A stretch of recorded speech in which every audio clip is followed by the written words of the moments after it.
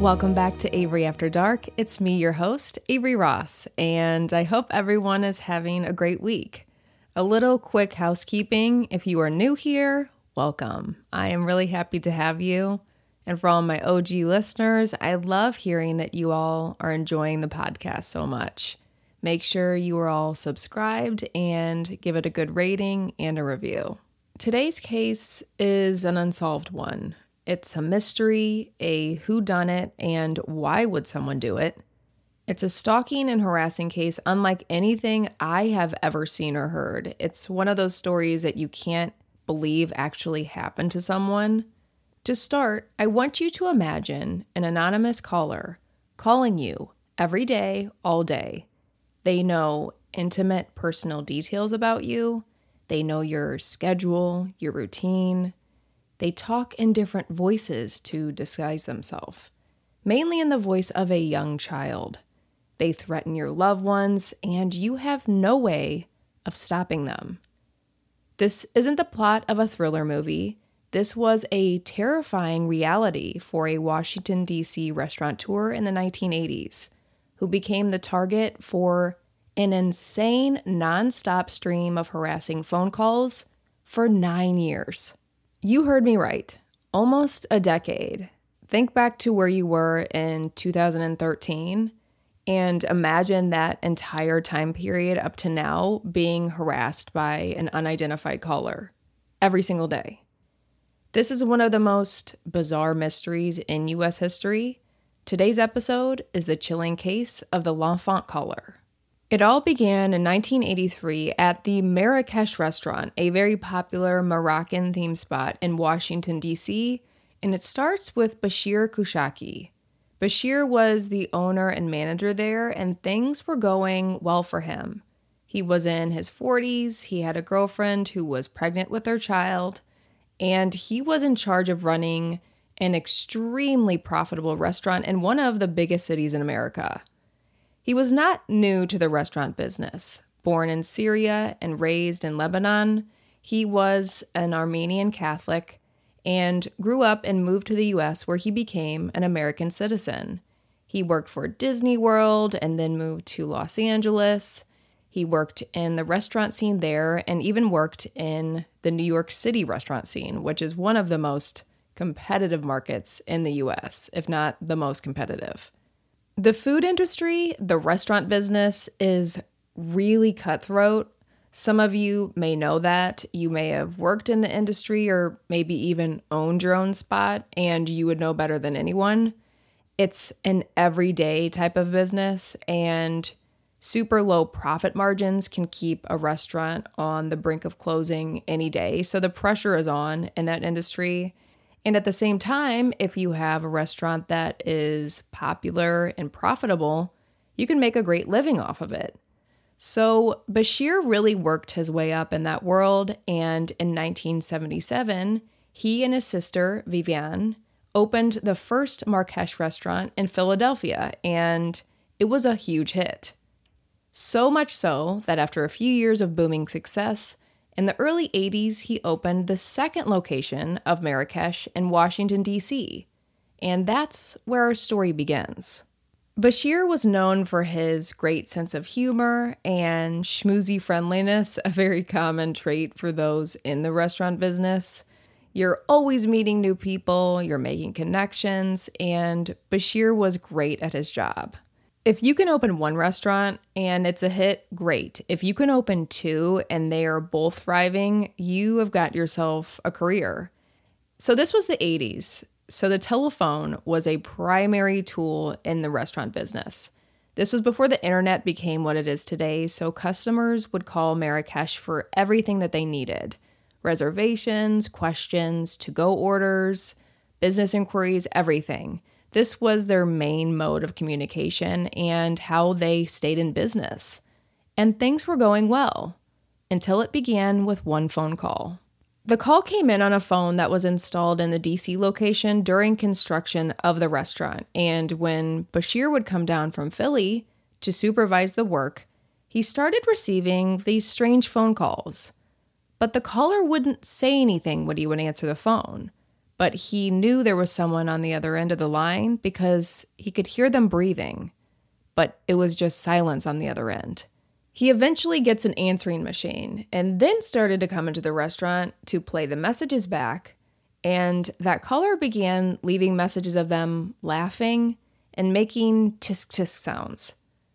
When the restaurant officially opened, the calling escalated. The unidentified caller began screaming obscenities to whoever picked up the phone.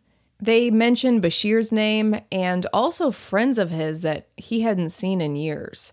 So the caller obviously knew a bit about him. Bashir and the employees would hang up on them initially, but the caller kept at it. And the thing back then was phones were hardwired into the wall, so you couldn't just unplug it. And another thing, there was no caller ID, so you didn't know who was calling you.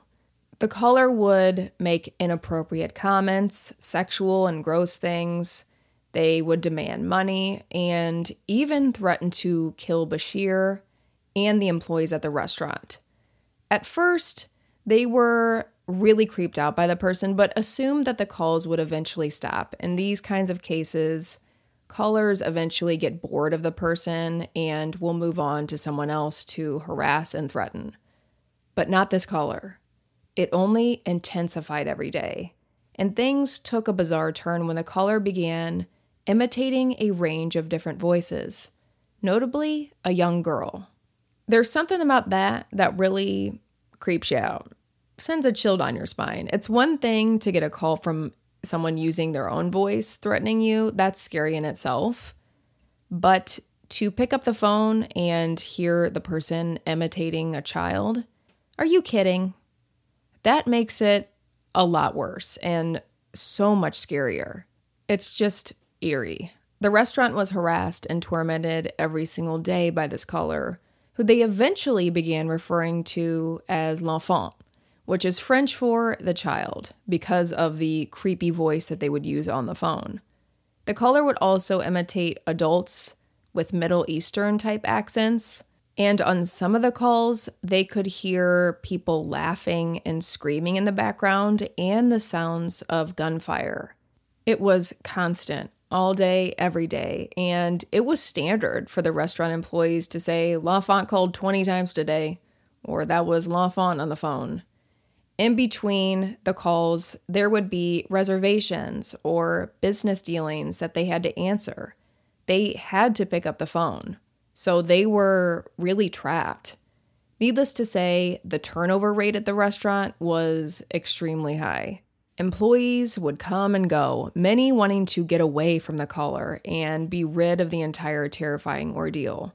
One employee even checked into a hospital for a month because of anxiety and having such bad nervous tension from the caller in the job. As we discussed, the restaurant business is a challenging one on its own. Physically, it's very taxing. So to have this job and have to deal with this stalker calling you all day, every day, I would have been so out of there. And the caller was threatening them. So they didn't know, was he going to come through on those threats? Was he going to follow them to their cars at the end of the day? Did the caller know where they lived? When someone has enough time and motive to call you thousands of times, you can't help but think that eventually they're going to take it a step farther. It kept building and building, but no one felt it as much as Bashir himself, as he was the primary target. The employees would take the brunt of a lot of the calls and harassment, but it was really Bashir that l'enfant was after. Bashir had a pregnant girlfriend at the time, and the caller began threatening her as well. So l'enfant knew private and intimate details about Bashir's life. The calls were reported to police, but they couldn't identify who the caller was, thus putting them in a tough spot, and nothing really happened. And the story was so incredibly strange and bizarre. Many thought, was this Bashir doing this? Was he making it up? But all of this was corroborated by other employees, doctors, lawyers he consulted with, friends, family, and the State Department through records obtained under the Freedom of Information Act. The caller took it to a horrifying and personal new level when Bashir walked out to his car one day to find Stars of David scratched into it. A short time after that, he discovered that someone had tampered with the spark plug wires in his Jeep, which came close to igniting the fuel lines. The caller was now upping the ante and was tracking him, and they knew this because the second that Bashir would walk into the restaurant, the phone would ring, and it was you-know-who.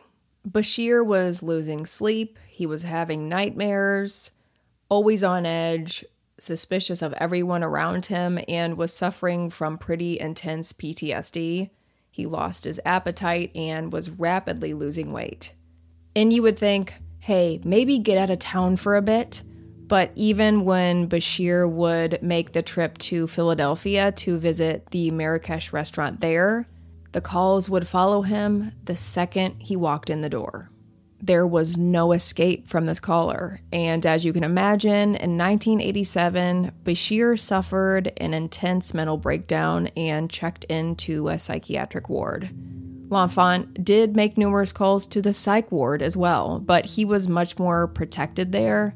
Staff and doctors knew what was going on, so it was really the only place he could live without fear. But the second that he would check out and try to go back to reality, the calling and harassment continued, and there was seemingly no way out for him. L'Enfant wasn't moving on, they weren't letting up, it was only intensifying. Things got so bad, at the request of Bashir, something incredibly rare happened. The FBI got involved in the case. And now just a quick word from today's sponsors. So it isn't standard for the FBI to investigate a stalking and harassing case, but the veracity of L'Enfant was hard for them to ignore, so they began investigating the calls. They looked into the restaurant's phone records, and what they found was chilling. The frequency of the calls left even the FBI completely shocked. So we're going to break down one day of calls, for example, so we can get an idea of what that looked like for the restaurant in Bashir. So the day we're going to look at is July 14th, 1987. So 2 calls came in at 9:53 a.m., 2 calls at 9:54 a.m., 1 at 11:23 a.m., 1 at 11:24 a.m., 11:32 a.m., 1:19 p.m., 1:32 p.m., 2 p.m., 3:12 p.m., 2 calls at 4:12 p.m., 1 at 4:13 p.m., 4:16 p.m., 4:58 p.m., and 9:25 p.m. They were absolutely relentless. But that wasn't all. They traced the phone calls and found that they were coming from a large number of payphones in the Washington metropolitan area. Meaning, these calls weren't coming in from another state or from across the country.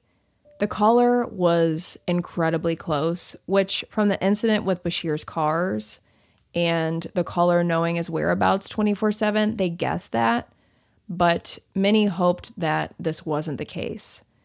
The FBI ended up concluding that this was likely a plot orchestrated by multiple people for the sole purpose of driving Bashir insane.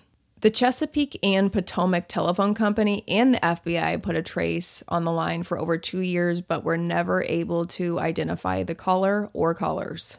It was estimated that the caller made over 7,000 phone calls in that time period. The FBI eventually closed the case. Frank Scafidi, a FBI spokesperson, said, "At some point, you have to make a judgment call. Is it worth the money to continue the investigation because you have more of a harassing situation than a threatening one?" From their standpoint, they concluded that the caller wasn't really following through on any of the death threats, so they couldn't do much. Years of tracing L'Enfant led nowhere, and Bashir was in and out of psychiatric wards for years, and he considered it a home away from home. His psychiatrist, Dr. John Wiley, was interviewed about Bashir with his permission and said he has been fearful to be outside of a protective environment and has attached himself to the psych ward as a place that he trusts. He went on to say that it's like a safe haven for Bashir. And Bashir thoroughly believed that the caller was doing this to drive him crazy and to eventually kill him. But why? Why would someone do this to him?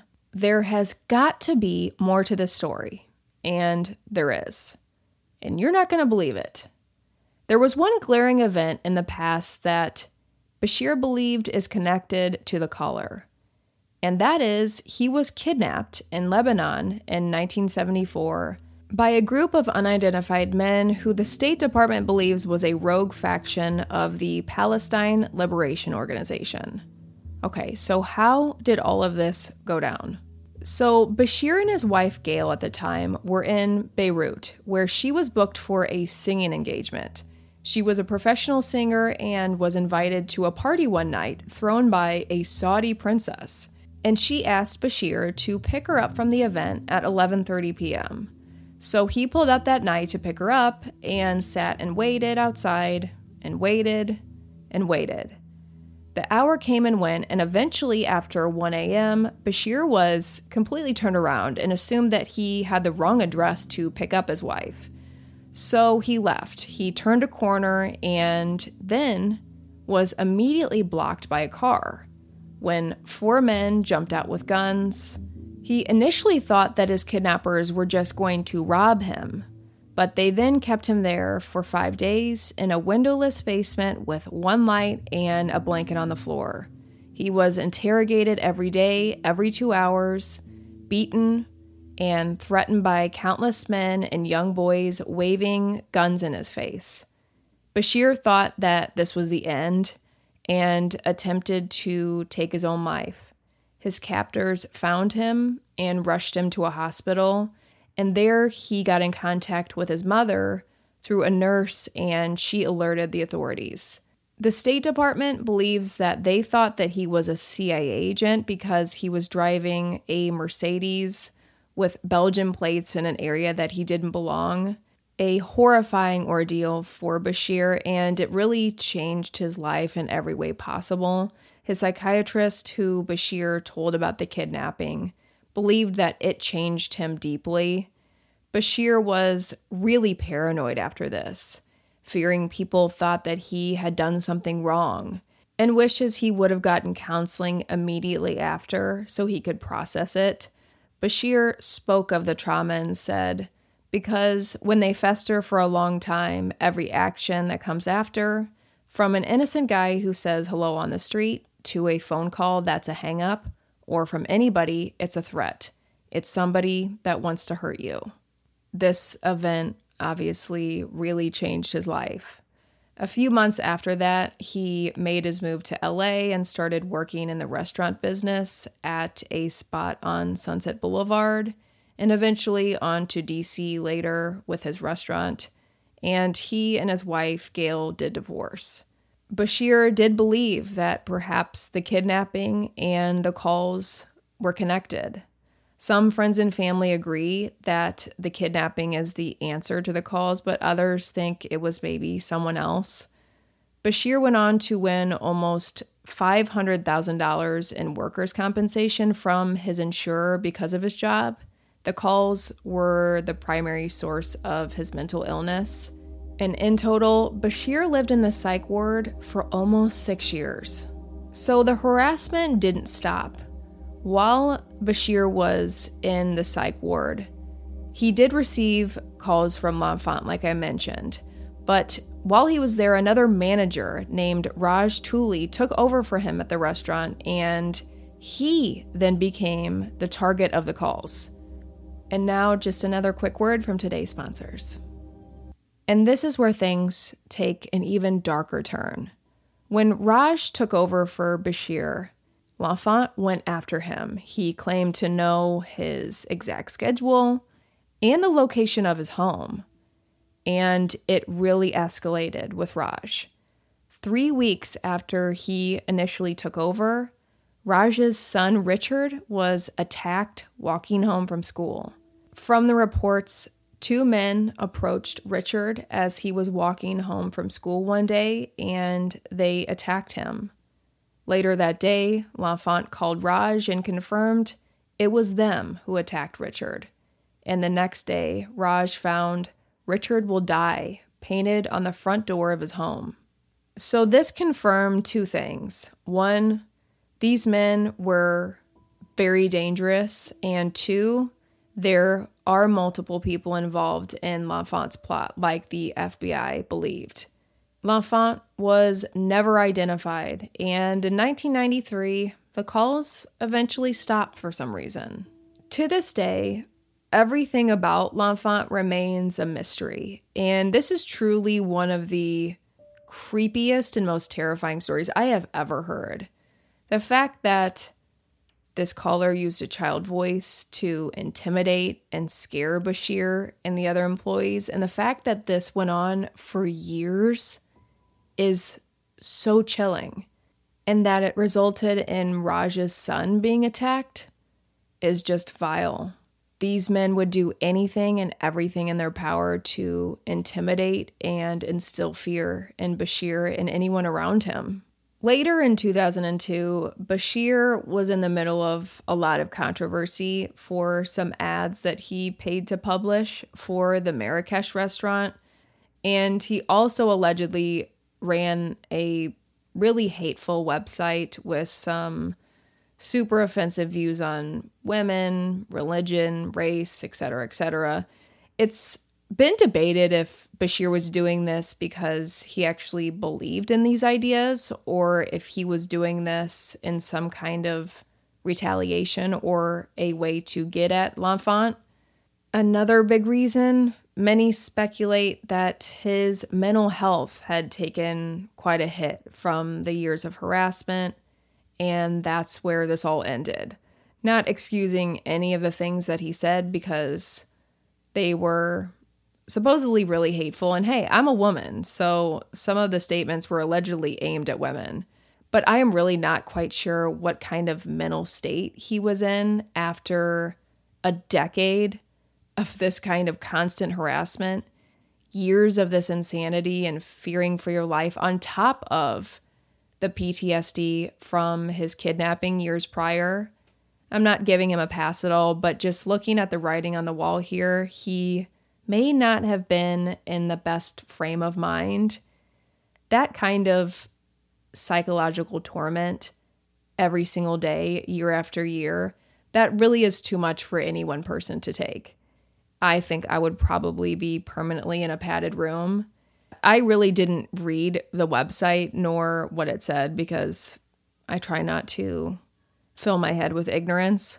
But like I said, I don't know where the guy was mentally after all that had happened to him, or if he was doing that in some kind of a stunt to get L'Enfant to come back out so he could identify him. I know many felt a lot of sympathy for Bashir before the controversy, as he was extremely angry. He essentially lost a big part of his life to this caller. After the controversial website and ads, Bashir himself kept a fairly low profile for obvious reasons. And this case was actually featured on Unsolved Mysteries in 1993. And it's now 2022, and it remains unsolved. I do believe this episode was actually excluded from the Amazon Prime episodes of Unsolved Mysteries.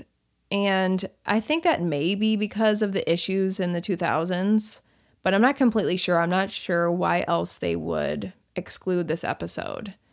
But all these years later, the question remains, who was L'Enfant? How many people were in on this twisted scheme? And was the sole purpose just to drive Bashir insane? They had no problem attacking Raj's son within just a couple weeks, but they never took that step with Bashir. So they wanted to keep him alive just so they could torment him. What a calculated and slow game that they played. I have just never heard of anything like it in my life. For all of you that may be saying, oh my gosh, could this happen to me? I'm here to tell you probably not in today's world with caller ID, blocking, unlisted numbers, and technology now. They can really track down sick people like this pretty much instantly.